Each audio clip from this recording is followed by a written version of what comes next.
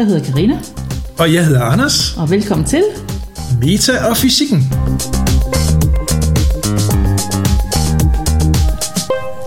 Jeg kommer også lige til at tænke på, at det bliver vel det sidste gang, vi når at optage. Inden jul, ja. Inden jul, ja. Det gør det.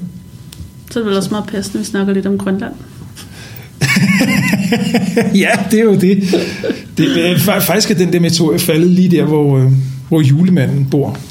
Det er så sjovt. Det er huske den der julekalender med... Det var også en eller anden sten, der faldt ned, og så ønskestenen og det der. Ja. Var det den, der hed Nissebanden i Grønland? Ja, det var det nok. Ja. Nå. Men, velkommen til Meta og Fysikken. Hej. Hej, så er vi her igen, og igen er der gået lidt tid, siden vi sidst har optaget, så der er sket mange ting. Ja, men det der er sket, det er jo Insight på Mars, og det vidste vi jo godt, det har vi snakket om det i maj måned, ikke? Ja. Da den blev sendt op. Ja. Og så landede den lige nu her, det var i mandags? Det var i mandags, ja. Og der var stor jubel i kontrolrummet, må man sige. Og det kan man altså godt forstå, fordi at, det er rigtig, rigtig svært at lande på Mars.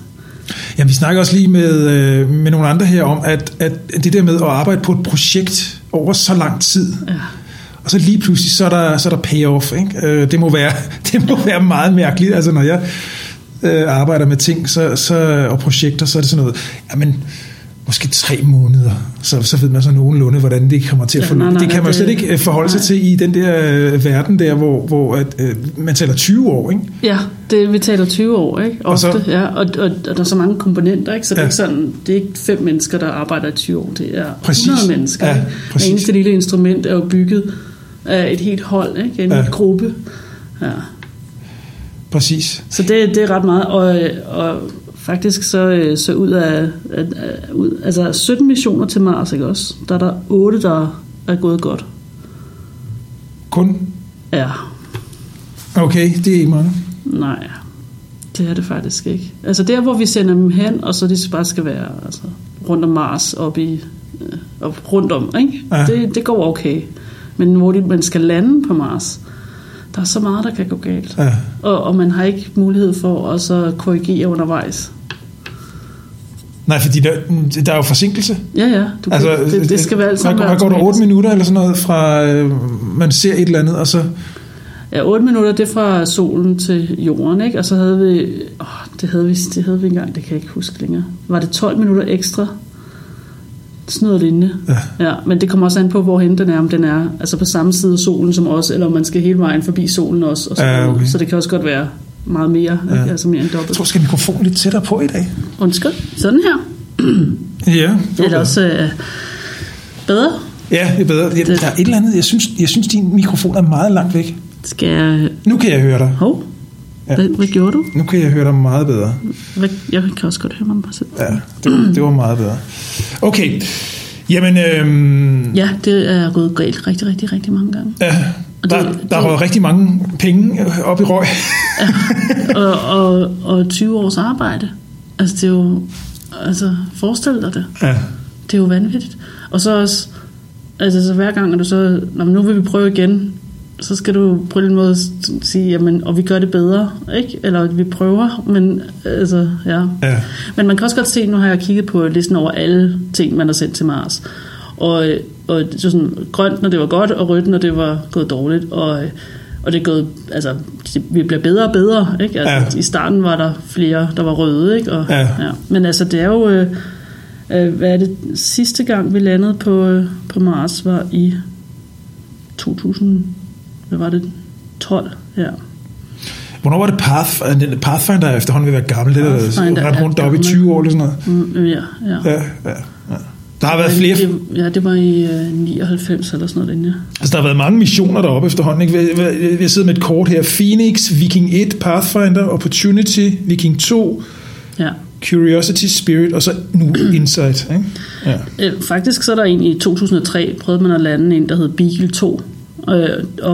Og man mistede bare forbindelsen til den, og man gik ud fra, at den var styrtet fuldstændig.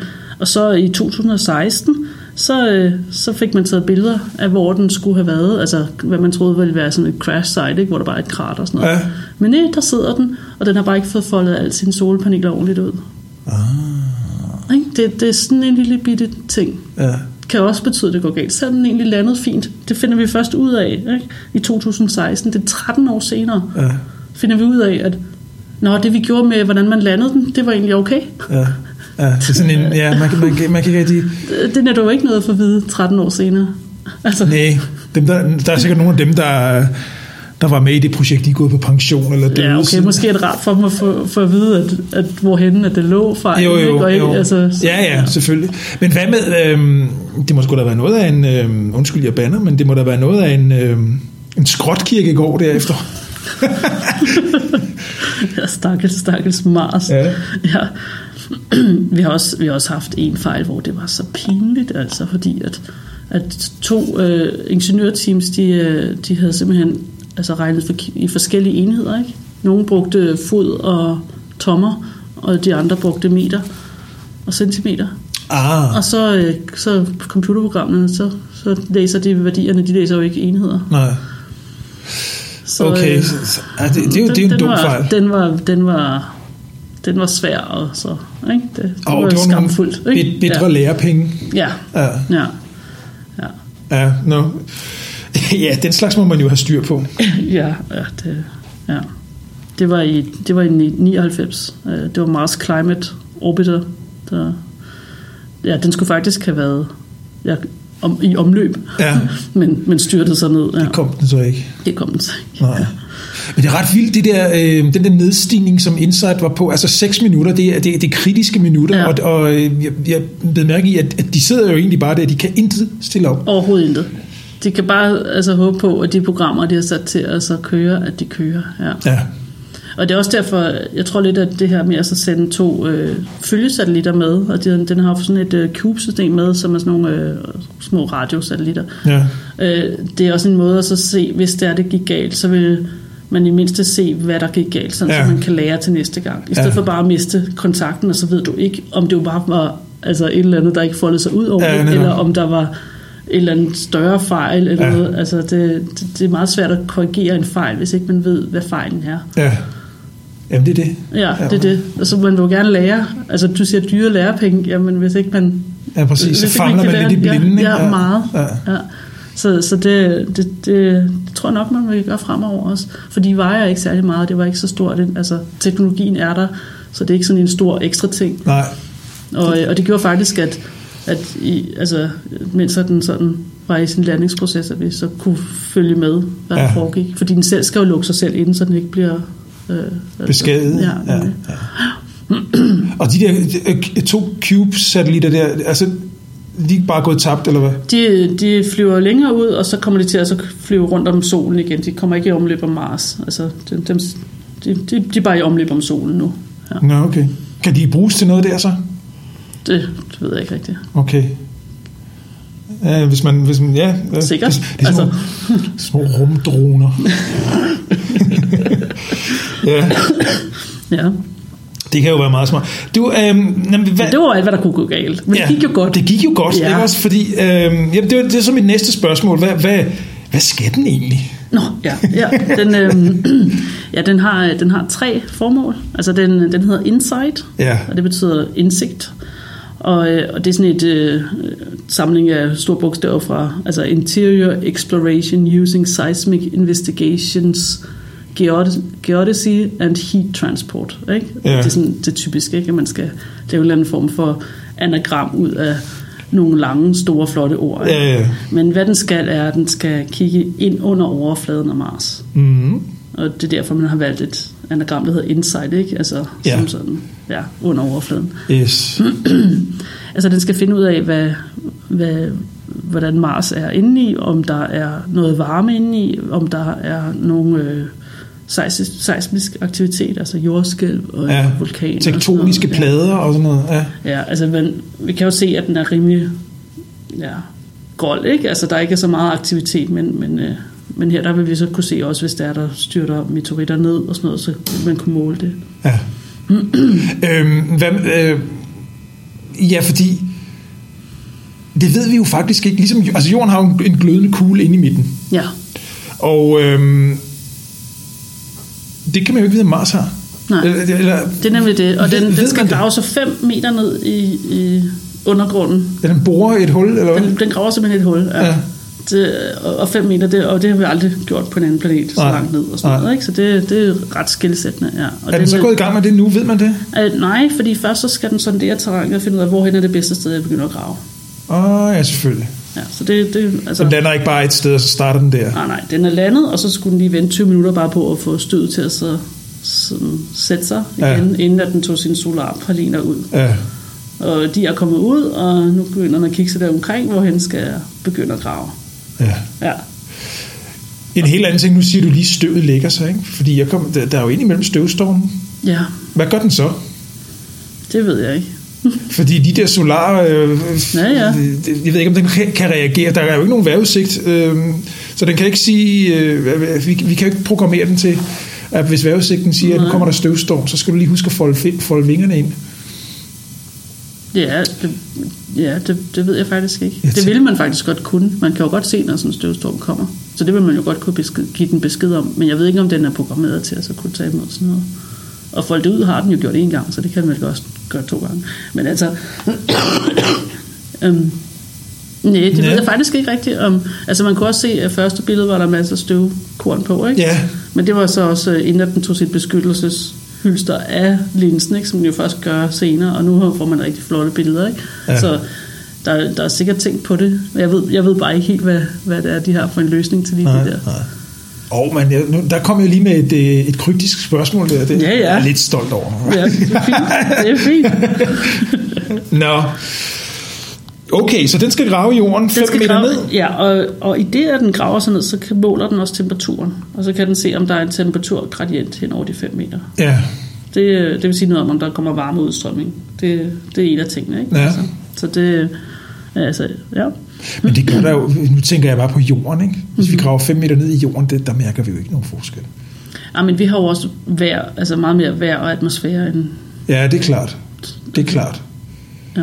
Og det er lidt spændende, om der rent faktisk er sådan en flydende masse inde i kernen af Mars, og om der er de der plader, ligesom vi har. Ja. Fordi hvis der er det, så er den jo meget lig jorden. Ja, og den er ligesom den sidste planet, ikke? Altså i rækken fra solen af med altså de her stenplaneter, kalder vi det, ikke? Altså Merkur, Venus og Jorden og Mars er alle sammen stenplaneter, hvor så kommer gasplaneterne, ikke? Ja. Så det er ret interessant, ja. Om der er forskel, ikke? Den er jo dannet længere ude, ikke? Om der er forskel i, hvordan den... Og plus altså forudsætningen for liv også, ikke? Altså... Jamen helt sikkert, fordi hvis du graver nedad, og du opdager, om der er varmere ned mod midten, ikke? Så kan det jo godt være, at der er et vandreservoir, ikke? Hvor altså, hvis temperaturen er mellem 0 og 100 grader, ikke? Hvor et vand så har, altså, kan være i flydende form. Ja. Og dermed ikke fordampe væk, vel? Eller ligge frosset et eller andet sted. Ja, og så er der hulefisk og alt muligt dernede, som man aldrig nogensinde... Pludselig er der... Ja, det vil være rigtig, rigtig spændende at finde ud af, om hvilken temperatur man har, om der er en gradient og sådan noget. Ja. Mm-hmm. Så det vil den ene del skal gøre, den del, man kalder muldvarp, ikke? Den, der graver. Ja. Så det er en temperatur og en graver. Og så er der et seismometer med. Ja. Det er det, man bruger, når der er jordskælv. Så de måler rystelser. Richterskalaen. Lige præcis. Ja. Og normalt så måler man jo... på jorden ved at så have flere steder, man måler det, så kan man sige noget om, hvorhen et jordskælv kommer fra, og hvilken type bølger, om det er rejst igennem det ene lag eller et andet lag. Det kan man sige noget om hastigheden, altså imellem de her observationspunkter på jorden. Ja. Og det her det er jo kun et punkt, så det er lidt sværere. Ja. Men ligesom, altså, hvis der er nogen form for rystelse, så vil den stadigvæk kunne opdage det. Ja. Og så kan man også begynde at så, altså, finde ud af ting om jeg tror nok, at det virker lidt sådan mærkeligt, når seismisk så kan man sige noget om, hvad der er inde i, hvordan kan man det. Og der skal man tænke lidt på, du ved, om sommeren, når man gerne vil finde en rigtig god melon, ikke også? Ved du, hvad man skal gøre? Så slår man på den. Ja, man banker på den. Man banker på den, og så kan man sådan... Skal den lyde? Hvordan skal den lyde? Den skal lyde sådan lidt... Sådan hul, ikke også? Ja, men man kan også høre, når den lyder forkert. Ja. Hvis den ikke har nogen resonans eller et eller andet. Det er rigtigt. Den skal lyde lidt hul. Og når noget lyder hul, så er det fordi, lydbølgen, som man lavede ved at banke på, laver man en lydbølge, ikke? Den skal rejse igennem enten vand, eller fast stof, eller luft. Ja. Og når den kommer igennem luft, så er den hul. Og dit modne melon der, altså, du ved godt, den skal, altså hvis den er helt våd indeni, så lyder den på en måde, men hvis den er rigtig sådan crisp, altså sådan sprød, det kan en melon godt være, så er det fordi, at der begynder at komme små hulrum af luft ind imellem. Ja. Og så er den moden. Ja. Så det er det, du lytter efter. Ja. Og på samme måde, så kan man med de her lydbølger her sige noget om, lyder det hult? Hvad har vi?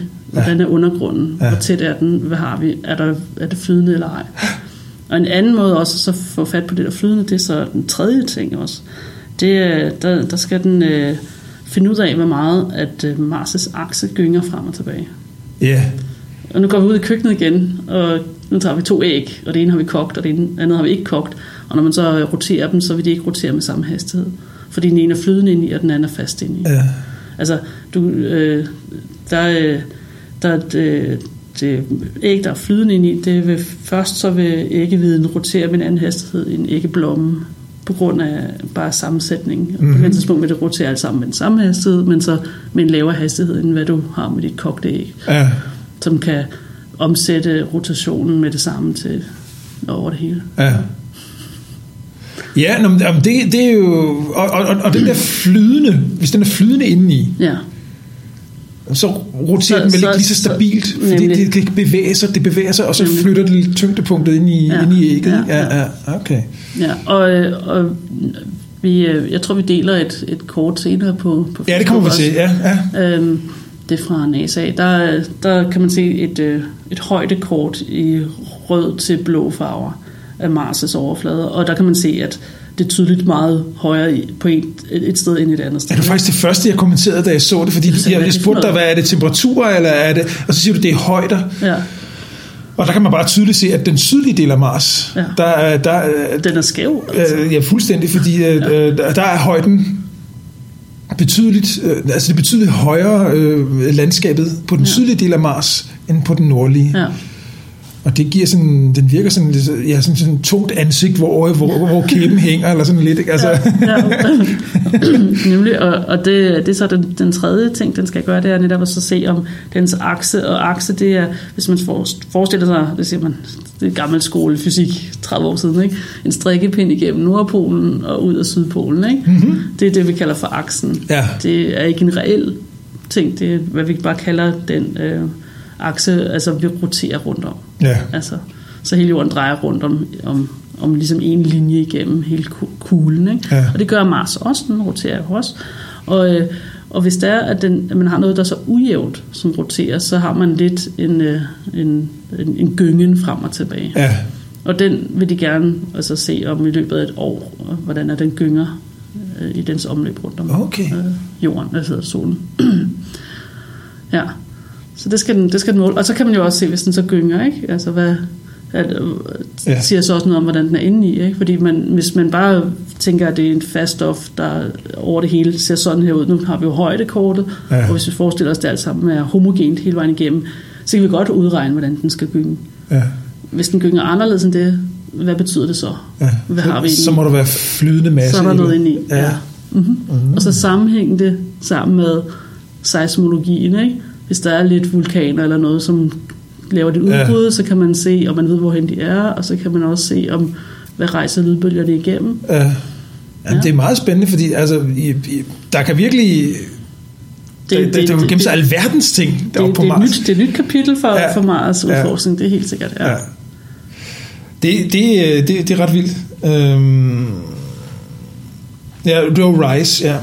Det med... Ja, altså muldvarpen, og så SEIS, som er seismometeren, og så er der RISE, som fortæller om det her med at gynge. Ja, wow. Ja, det, altså, og jorden er jo heller ikke helt rundt, så vi gynger også lidt, ikke? Ja, det gør vi jo i virkeligheden. Det er jo fordi, at den er tykker på ækvator, på grund af dens rotation. Ja. Også. Ved du noget om, det er bare et fuldstændig spontant spørgsmål, men er vores klode, i vores jord, roterer den stabilt, eller er den også uforudsigelig i sin... Altså, den har en præcision, kalder man det, når det er, at strikkepinden, den ikke altid peger den samme vej. Og den her strikkepind, den laver små cirkler. Ja. Og det betyder også, at stjernerne står anderledes. Ja. Går 22.000 år tilbage, og så i forhold til nu, ikke? Ja. Altså det er sådan, det er cirka det omløb, at den laver den der lille cirkel der. Har det noget at gøre med, hvordan den magnetiske nord-sydpol flytter sig også? Nej, det er ikke noget med det. Nej, magnetismen, det er sådan en ekstra lag ovenpå. Okay, det var... Det her, det er kun rotation, det er kun mekanik, det er kun tyngde. Ja. Altså tyngdekraft er den eneste kraft, vi har i spil her. Okay. Der er jo kun 4 naturkræfter, ikke? Så her der er det så kun den ene. Mm-hmm. Det har jeg aldrig fortalt om. Nej, det var måske... Jamen, der dukker hele tiden nye ting, og man så tænker, hvad kan vi ellers snakke om? Der er tyngdekraften, og så der er den elektromagnetiske kraft. Ja. Det er så det med magnetisme, men også det, som er strøm, og også det, som er lys. Ja. Det er en kraft. Mm-hmm. Og så har vi den svage kernekraft og den stærke kernekraft. Ja. Og det er dem, der holder atomer, og ikke atomer, det er dem, der holder kernerne sammen i atomerne. Ja. Ja. Så partikelfysik, ikke? Ja. De 2 sidste. Mm-hmm. Okay. Og kun de 4 ting, er det ikke vildt? Ja. Lige meget hvad der sker, ikke? Og man kan jo forudse, hvad der sker med fysikkens lov og sådan noget, ikke? Ja. 4 ting. Ja, det er faktisk vildt. Ja. Og det vilde er, at ved højere temperaturer, så kobler de sammen. Så kan man ikke se forskel på, om det er den ene eller den anden. Og sådan kan man gøre med dem alle sammen på nær tyngdekraften. Tyngdekraften, den kan man ikke koble ind med de andre. Men alle de andre 3, ikke? Jamen tyngdekraften, hvis nu... Fordi den er altså anderledes. Fordi den ikke er en kraft. Fordi den er en bøjning af rummet. Fordi den er noget helt andet. Ja. Men alligevel... Ikke? Så er der jo tyngdebølger, ikke? Altså... Den... Jamen altså... Nu bliver det meget. Okay. Ja. Tilbage på jorden, eller tilbage på Mars. Tilbage til Mars. Ja. Tilbage til Mars. Ja, jeg sidder og tænker på, hvor er Elon Musk i alt det her? Han er ikke her i det her. Nej, ikke i det her projekt, det ved jeg godt, men han følger vel i virkeligheden meget godt med. Fordi når vi skal bosætte Mars, så vil vi jo gerne grave huller og bo i hullerne, ikke? Ja. Det kommer vi til, ja. For at beskytte os mod strålingen og sandstormen og alt det der. Ja. Så det bliver lidt interessant at så se, om... Altså, de har lidt... det her borehul her, hvad det er lavet af wolfram. Det er et metal. Det er sjovt, ikke? Wolfram.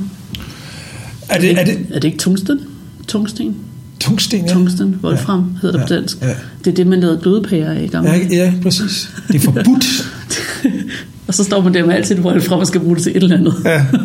Altså, det her borehoved. Vi bruger det sgu på Mars. men bortset fra det, fordi det er jo... vi har jo ligesom en eller anden form for rumlov. Det har vi talt om i et tidligere afsnit, hvor vi ligesom forudsætter, at vi rører ikke ved et mikroklima på en fremmed planet. Ja, altså, fordi at så kan vi... Ja. Så kommer vi med vores wolfram-ord og begynder at... Alt det her er jo sterilt. Jo, men det er stadigvæk et fremmed stof. Ja, der er sikkert også wolfram på Mars. Ja, det kan selvfølgelig være. Ja, det kan jeg ikke... det ved jeg ikke. Nej, men jeg tænker bare, så kommer vi op, og så begynder vi fysisk at ændre på noget. Det er indtil videre har vi faktisk kun observeret. Ja, vi kun observeret, måske samlet en sten op eller et eller andet. Og så lige de par gange, vi kommer til at styrte ned på den. Ja. Det er sikkert også lavet et lille krater, ikke? Jo. Men nu begynder vi aktivt at pille ved den, ja. Det er rigtigt. Det er sådan lidt historisk også, ikke? Det er det. Ja. Og jeg kommer lige til at tænke på det der nu, hvor vi ligesom betinger os, at vi skal ikke ændre på noget. Ja.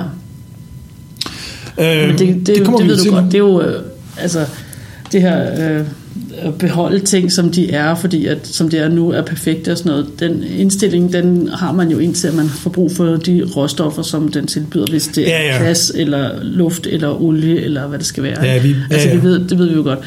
Money talks and... det var vores store ambition om at så være gode til at starte med, men at vi altid selvfølgelig sætter vores egen behov først. Ja, selvfølgelig gør vi det, vi mennesker. Ja, så hvis vi finder vand og is og jern og sådan noget deroppe... Så men jeg kan garantere dig, at det er fuldstændig lavet sterilt, det her. Altså, der er ikke kommet bakterier med fra jorden af. Det sørger man virkelig for. Ja. Ja, men det er jo fordi det vil være så ærgerligt at bare finde sig selv, ikke? Ja, lidt, ikke? De ville være nederen. Altså, bakterier og så. Ja. Det er helt stort, og så kan man se genetisk, at den er... Ja, de er dem, der er New Mexico, der er ude i ørkenen der, eller sådan noget. Ja, det vil ikke være så sjovt. Ja. Nej. Okay. Ja. Nå, jamen det bliver spændende. Og hvor længe skal den... ved man noget om, hvor længe den skal kunne være i drift, den der maskine deroppe nu, Insight? Ja, så 2 år er den sat til. Men altså, vi har jo... Altså, Opportunity kører stadigvæk rundt, og Pathfinder kører den stadigvæk? Nej, den kører ikke mere. Den så også stå. Ja.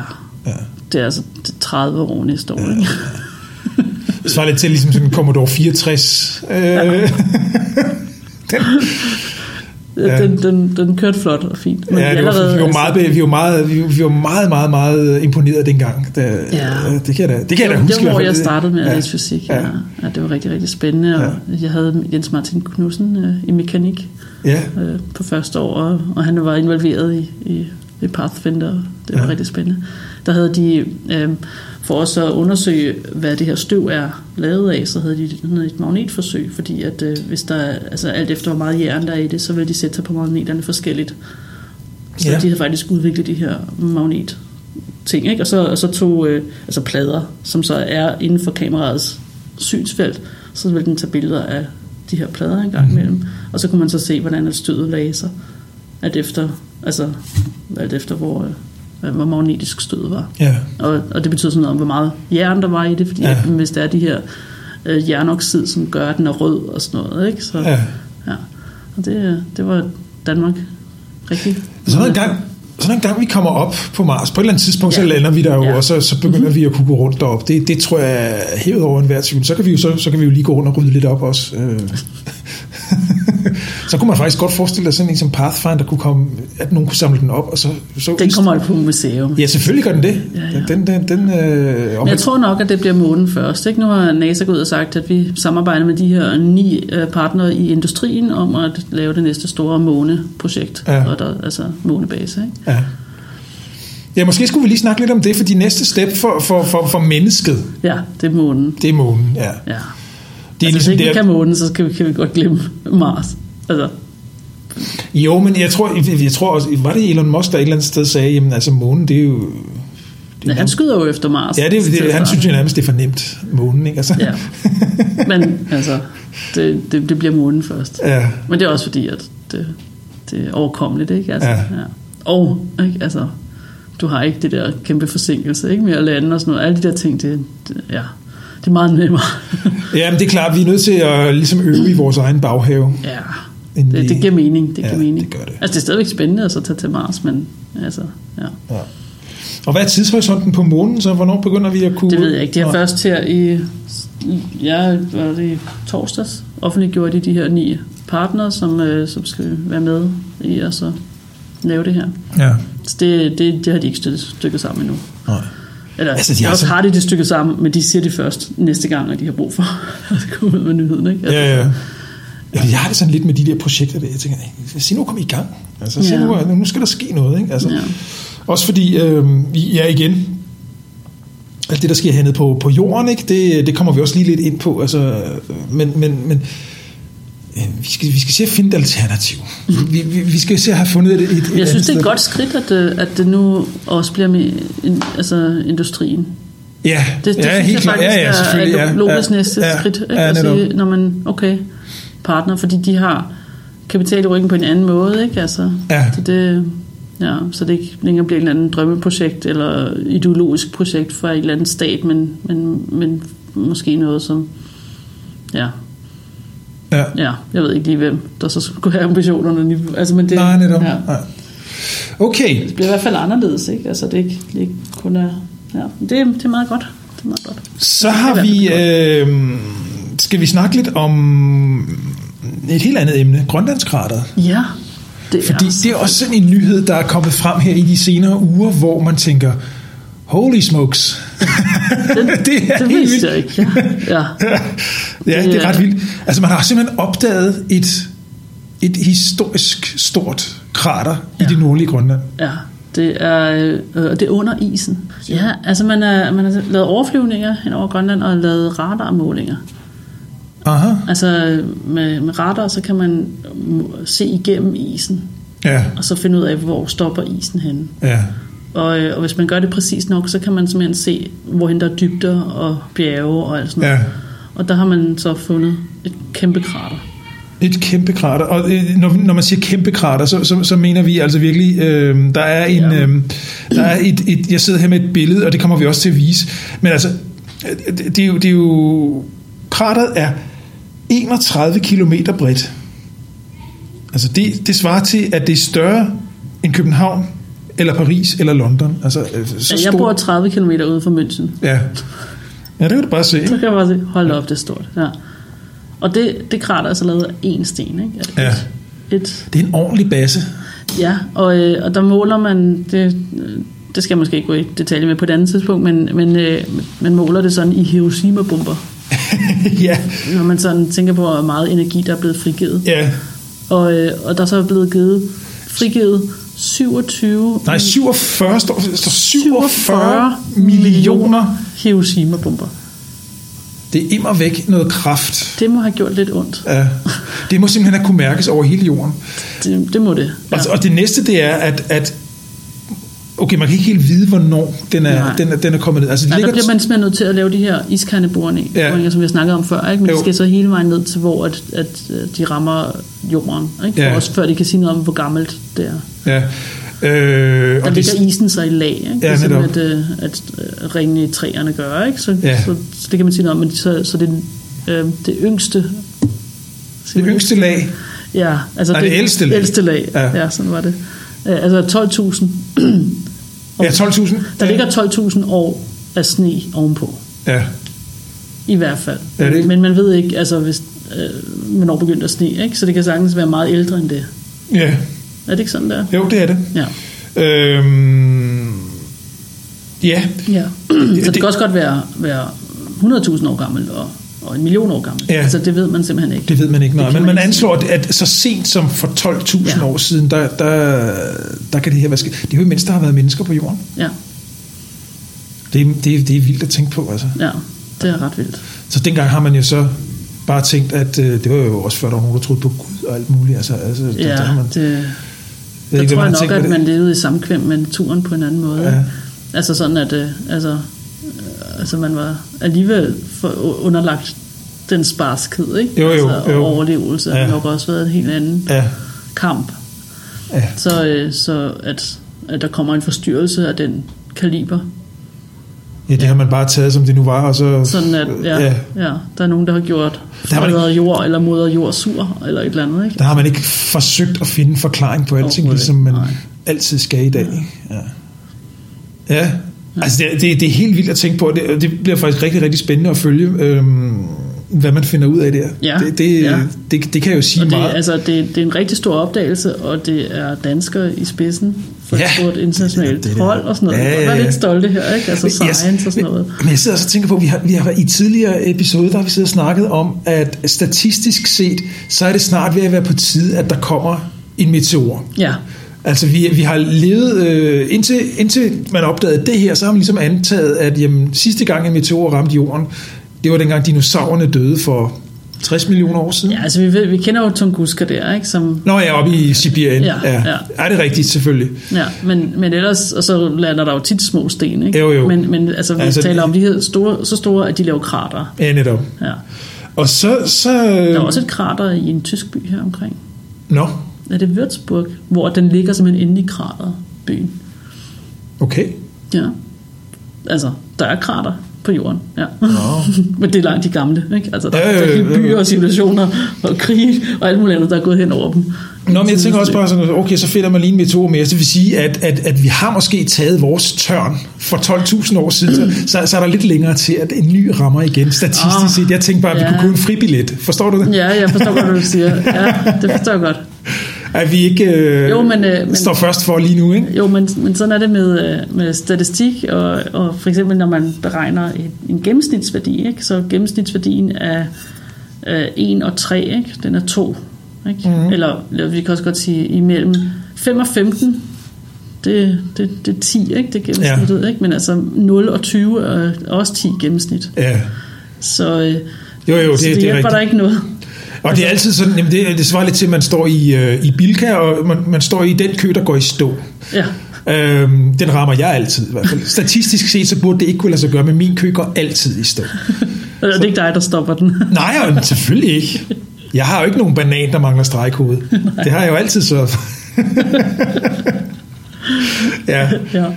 Men det er altid, og så står der en gammel dame foran, som ikke kan finde ud af at få betalt og alt muligt.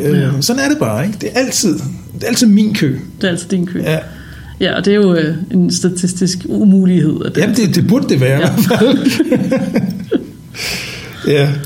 Nå, det bliver rigtig spændende, som sagt, at følge her. Vi lægger... Jeg ved, det vil tage år. Det vil tage år, før man får den næste information. Altså, det holder de godt hemmeligt.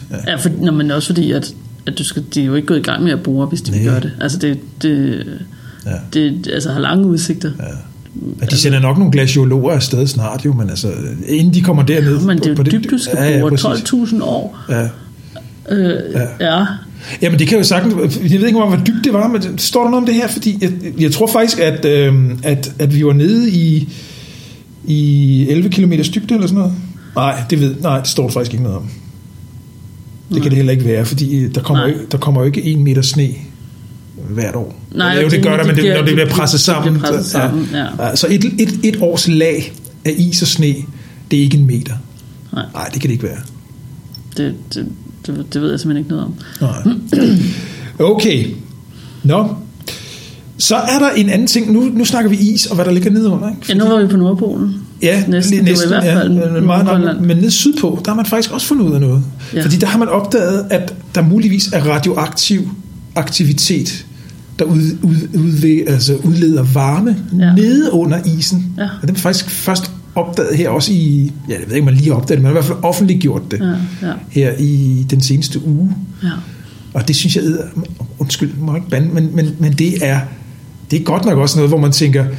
Det er en faktor, som du ikke lige havde tænkt på. En faktor, man ikke lige havde tænkt på, og der stod i den artikel, jeg læste, der stod der, at hvis det har været sådan i lang tid, så det kan selvfølgelig forklare en hel del. Problemet er bare, at som jeg læste, den gør måske isen dernede endnu mere ustabil, end man havde. Ja, den smelter fra den anden side af. Ja, netop, ikke? Ja, og det har man opdaget, ikke? At der er tilført mere varme til den her, end man havde regnet med, og fundet ud af, at det nok er på grund af radioaktive sten nedenunder. Ja. Jorden er radioaktiv. Vi har jo uranminer og sådan noget, ikke? Og de her ustabile atomer, de henfalder, og de gør det med at udlede varme. Altså sådan er det, og sådan vil det altid være. Det er ikke noget, vi kan gøre noget ved, og det er faktisk ikke noget, vi heller er skyld i. Altså, sådan er det bare.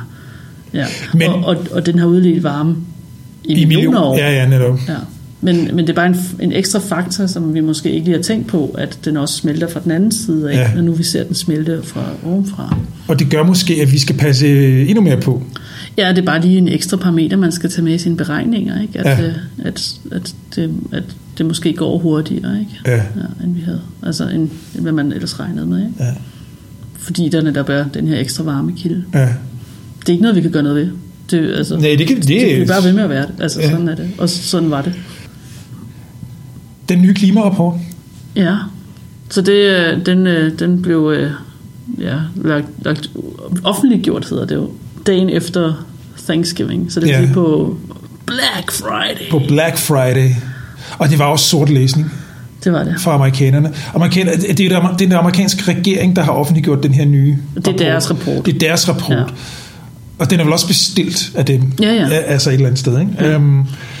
Som egentlig med udgangspunkt, tager selvfølgelig udgangspunkt i amerikanerne, men grunden til, at det er interessant for os i Danmark, det er jo, at uanset hvad, så kan man sige, jeg personligt så sidder jeg tit og tænker, det må de skulle selv om efterhånden derovre, hvad de gør, ikke? Altså, og hvis de skulle ske genvælge ham, jamen altså, så siger det egentlig mere om amerikanerne, end det siger noget om... Du mener, at det høster de, som de sår. Præcis, man ligger, som man har ret, ikke? Men problemet er med lige præcis klima og miljø og sådan noget, det går jo ligesom over grænser. Ja. Så hvad de gør derovre, det er ikke helt ligegyldigt for os. Ja.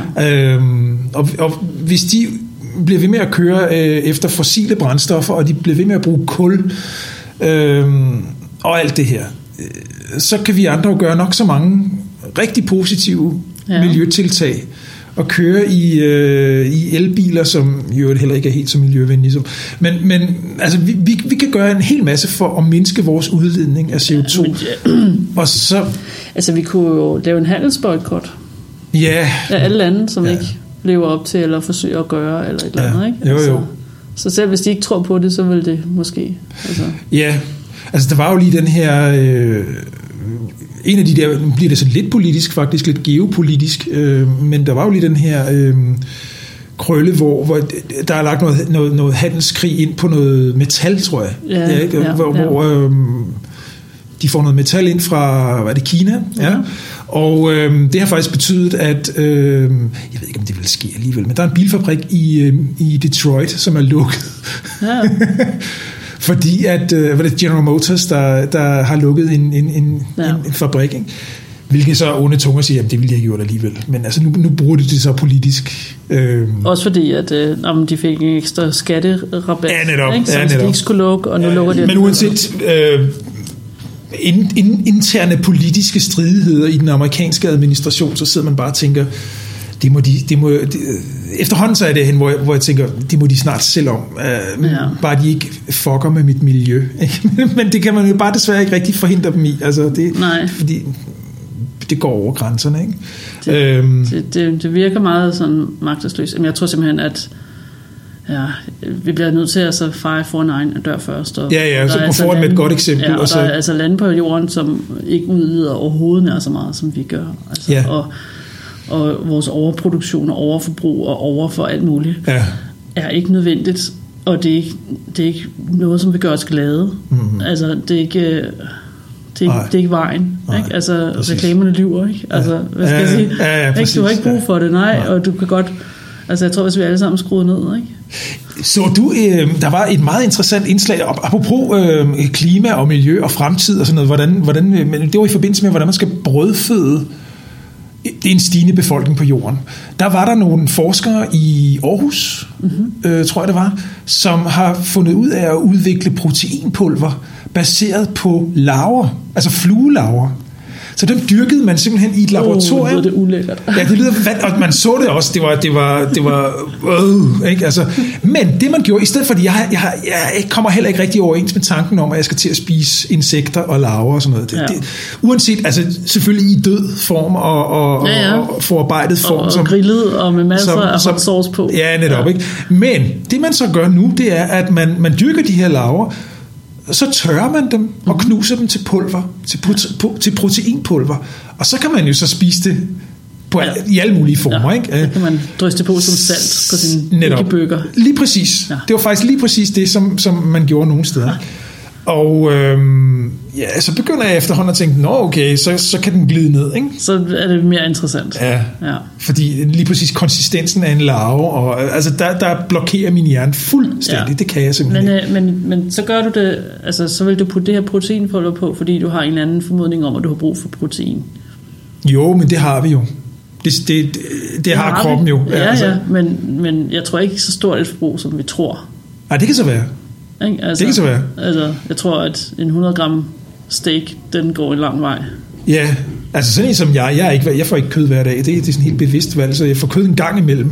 Og det synes jeg nogle gange faktisk, jeg kan mærke, at det har kroppen svært ved at fordøje. Det ligger helt anderledes. Ja, det gør tungt. Ja, det gør det nemlig. Ja.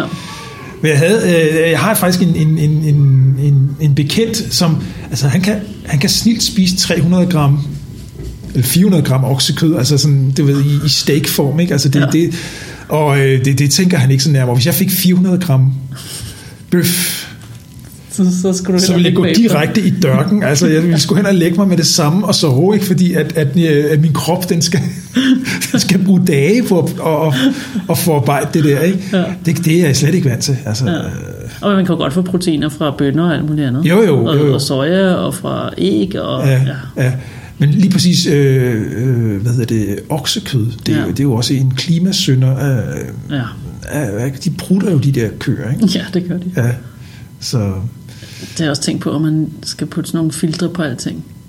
Kan man ikke bare gøre det? Hvis de alligevel er inde i en stald, så bare Jo, men de går jo også på marken. Så skal de have sådan en monteret der bag ved halen. Det går jo heller ikke. Sådan en katalysator, ligesom man satte på bilerne i jamen, det er lige præcis det, jeg tænker. Sådan en katalysator. Ja. Nej. Jeg kan godt tænke, det er måske lidt... Nå, men så hvis man så er det mindst bare gøre det, når de er indenfor. Ikke? Jo, det kan man gøre. Man kan altså alt det prutteri, der foregår inde i stallen. Ja, halvdelen af året, ikke, når de er indenfor. Ja, netop. Det kan man selvfølgelig... Det vil jo hjælpe noget, i hvert fald. Ja, det vil det jo. Ja. Det er klart. Men det var bare lige en interessant krølle, fordi det der med, det er også noget, der har optaget os her på metafysikken, det der med, hvordan skal vi brødføde os i fremtiden? Ja. Hvad gør vi med den her båd, vi er på? Ja, præcis. Vi sidder lidt i en båd i stormvejr. Ja, og så i Brasilien der står regnskoven igen for skud. Ja, for skud. Fordi de har fået en ny præsident. De har fået en ny præsident, som vil tillade skovhugst til industrien igen. Og jeg sidder bare og tænker på... Det er vores lunger. Men altså, jeg kan godt se det. Det er lidt irriterende at være lungerne, ikke? Når man ikke er dem, der får maden. Og, jo, jamen det dels det, men jeg sidder også og tænker på, hvordan... Selvfølgelig skal de skal have et levebrød dernede, det er klart. Ja. De skal leve et eller andet, ikke? De skulle leje regnskov ud. Men de mennesker, der har økonomi... til de rige lande. Ja. Ja, betale per måned for det her stykke, som ikke bliver fældet. Det kan man aldrig blive enige om. Men det er rigtigt, det vil være mere fair, men det kan man aldrig blive enige om. Men det vil være... hvad foregår der måske? Selvfølgelig er det for at overleve, det kan jeg godt se.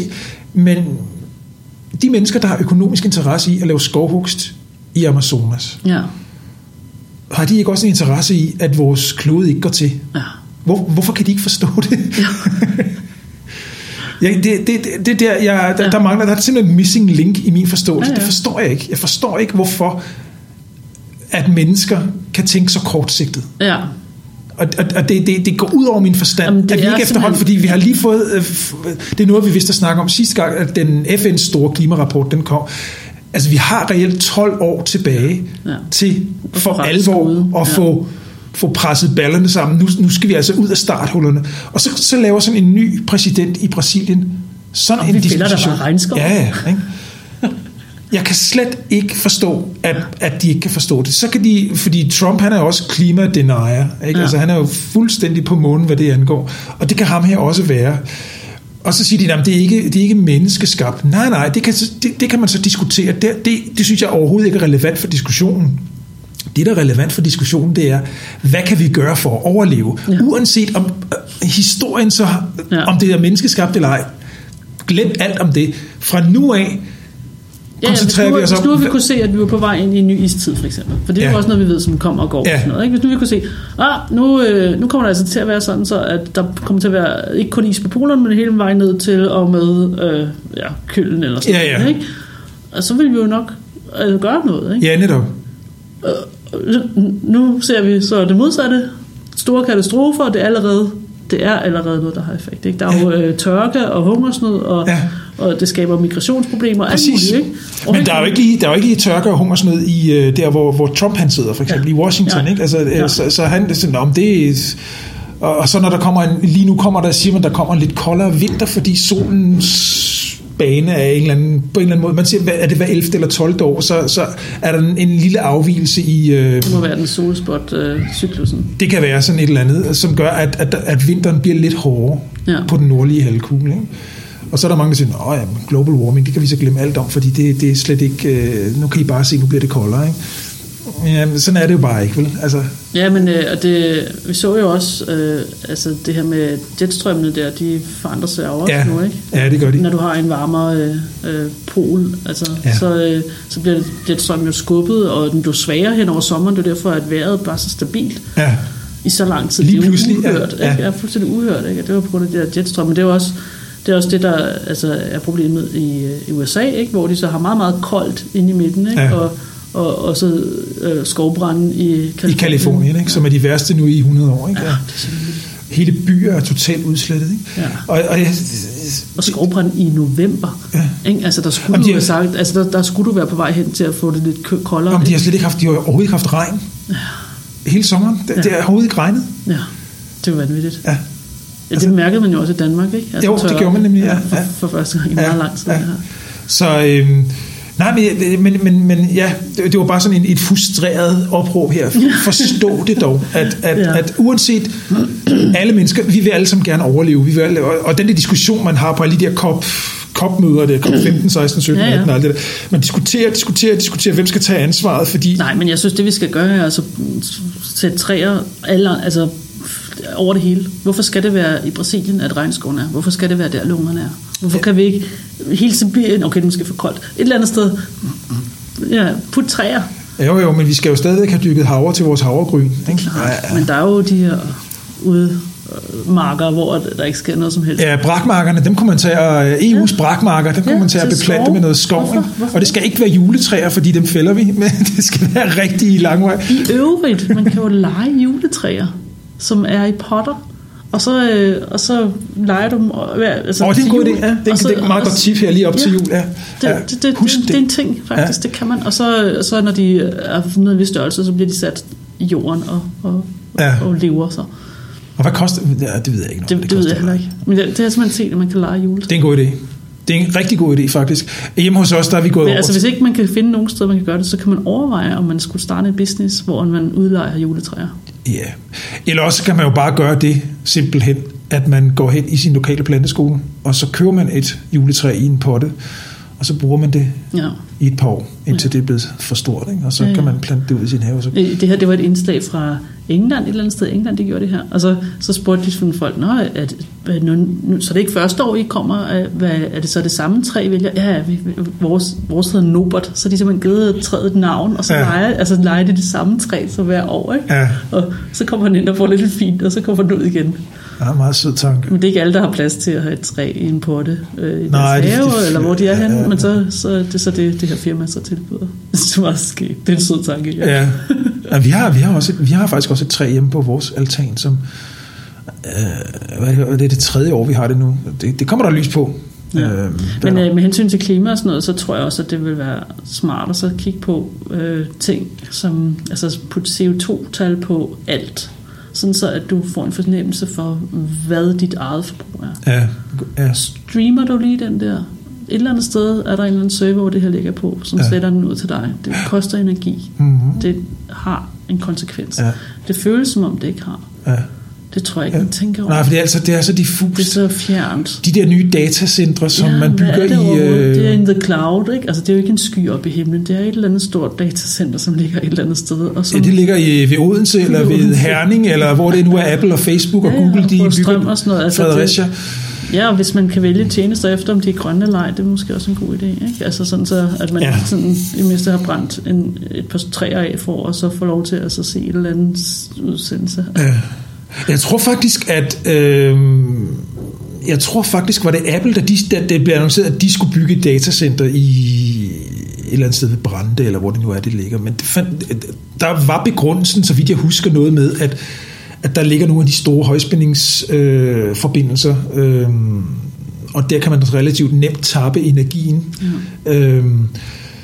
Og selvfølgelig vil sådan et datacenter, de kommer til at betale for energien i Danmark, det må man antage. Så, og vi bruger jo meget, vi får meget vindenergi, ja. Så på den måde er det lidt grønnere, ikke? Men ja, det er jo rigtigt, de store datacenter, de bruger meget energi. Altså, det er ikke bare lige sådan en 220 volts. Har du nogensinde hørt om bølgeenergi? Gør man, altså, du tænker på sådan noget vandkraft? Ja, men hvor... Ja, vandkraft, men ikke... Altså, i Tyskland bruger de vandkraft fra floderne, hvor de tapper det fra floderne, mens at det går ned af.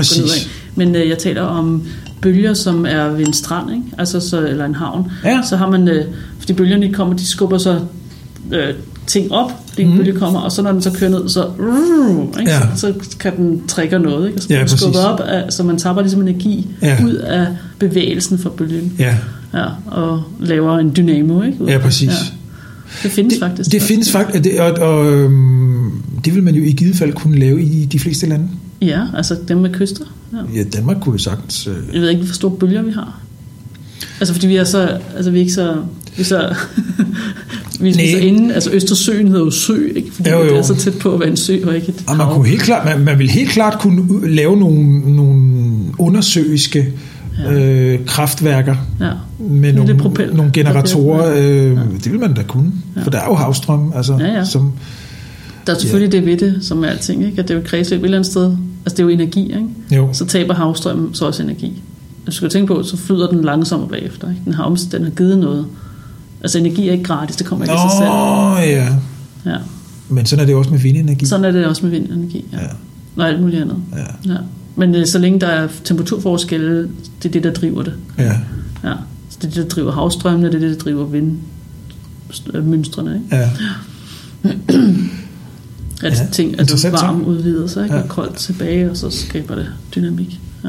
Altså der er helt definitivt alternativer til... Ja, men da vi snakkede om, og nu lidt, kan vi promote lidt en gammel udsendelse, hvor vi snakkede om de forskellige civilisationer, aliens, rumvæsener, ikke? Ja. At der snakkede vi om, at vi ikke engang op på en nummer 1, ikke? Og der er 3, ikke? Ja. Og nummer 1 vil være, at man udnytter al den solenergi, som rammer jorden i dens bane, ikke? Ja.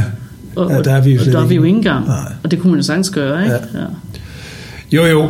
Og det vil være mere end rigeligt. Ja, det er jo den anden side. Ja, det vil det. Altså, det er jo ikke en fremmed teknologi. Altså, springpunktet har lang tid været batterierne, men allerede der er vi blevet meget bedre. Ja, præcis. Og hvis du bare begyndte at bygge huse ordentligt, i stedet for tagsten, i alle tagsten kan man jo i vore dage kan du lægge solceller ind, ikke? Ja. Så en tagsten kan producere strøm. Ja, men også det her med at holde på varmen. Du kan lave solceller i vinduerne, og du kan sørge for, at bygningen ikke bliver varm i solen, sådan så du ikke behøver at bruge masser af energi på aircondition. Ja. Der er alle de her ting, som man rent faktisk inden for en overskuelig fremtid vil kunne gøre. Ja. Man kan jo allerede gøre det, men også til en fornuftig penge, altså sådan så, at det rent faktisk, det skal man så måske mere politisk sørge for, at den slags byggematerialer bliver billige. Ja, nemlig. Hvad man bygger fra nu af, skal så nå en vis standard, ikke? Ja. Det ser man jo også med de der A+-mærker, køleskab og sådan noget, ikke? Altså man sætter ligesom, hvor at niveauet er lidt højere, ikke? Men man skulle bare helt generelt sørge for, at alt det, der er energislugerne, og alt det, der ikke er energi- og CO2-effektivt, det skulle bare være dyrt. Ja. Og altså det billigste alternativ bør altid være det, der er bedst for os alle sammen. Ja. Det må du være. Det synes jeg... Det må være en målsætning for 2019. Ja. Er der ellers noget, vi lige skal nå på falderebet her, inden vi går på juleferie simpelthen? Kære lytter, vi når ikke flere afsnit af Metafysikken i 2018. Det gør vi ikke. Nej, det bliver ikke muligt.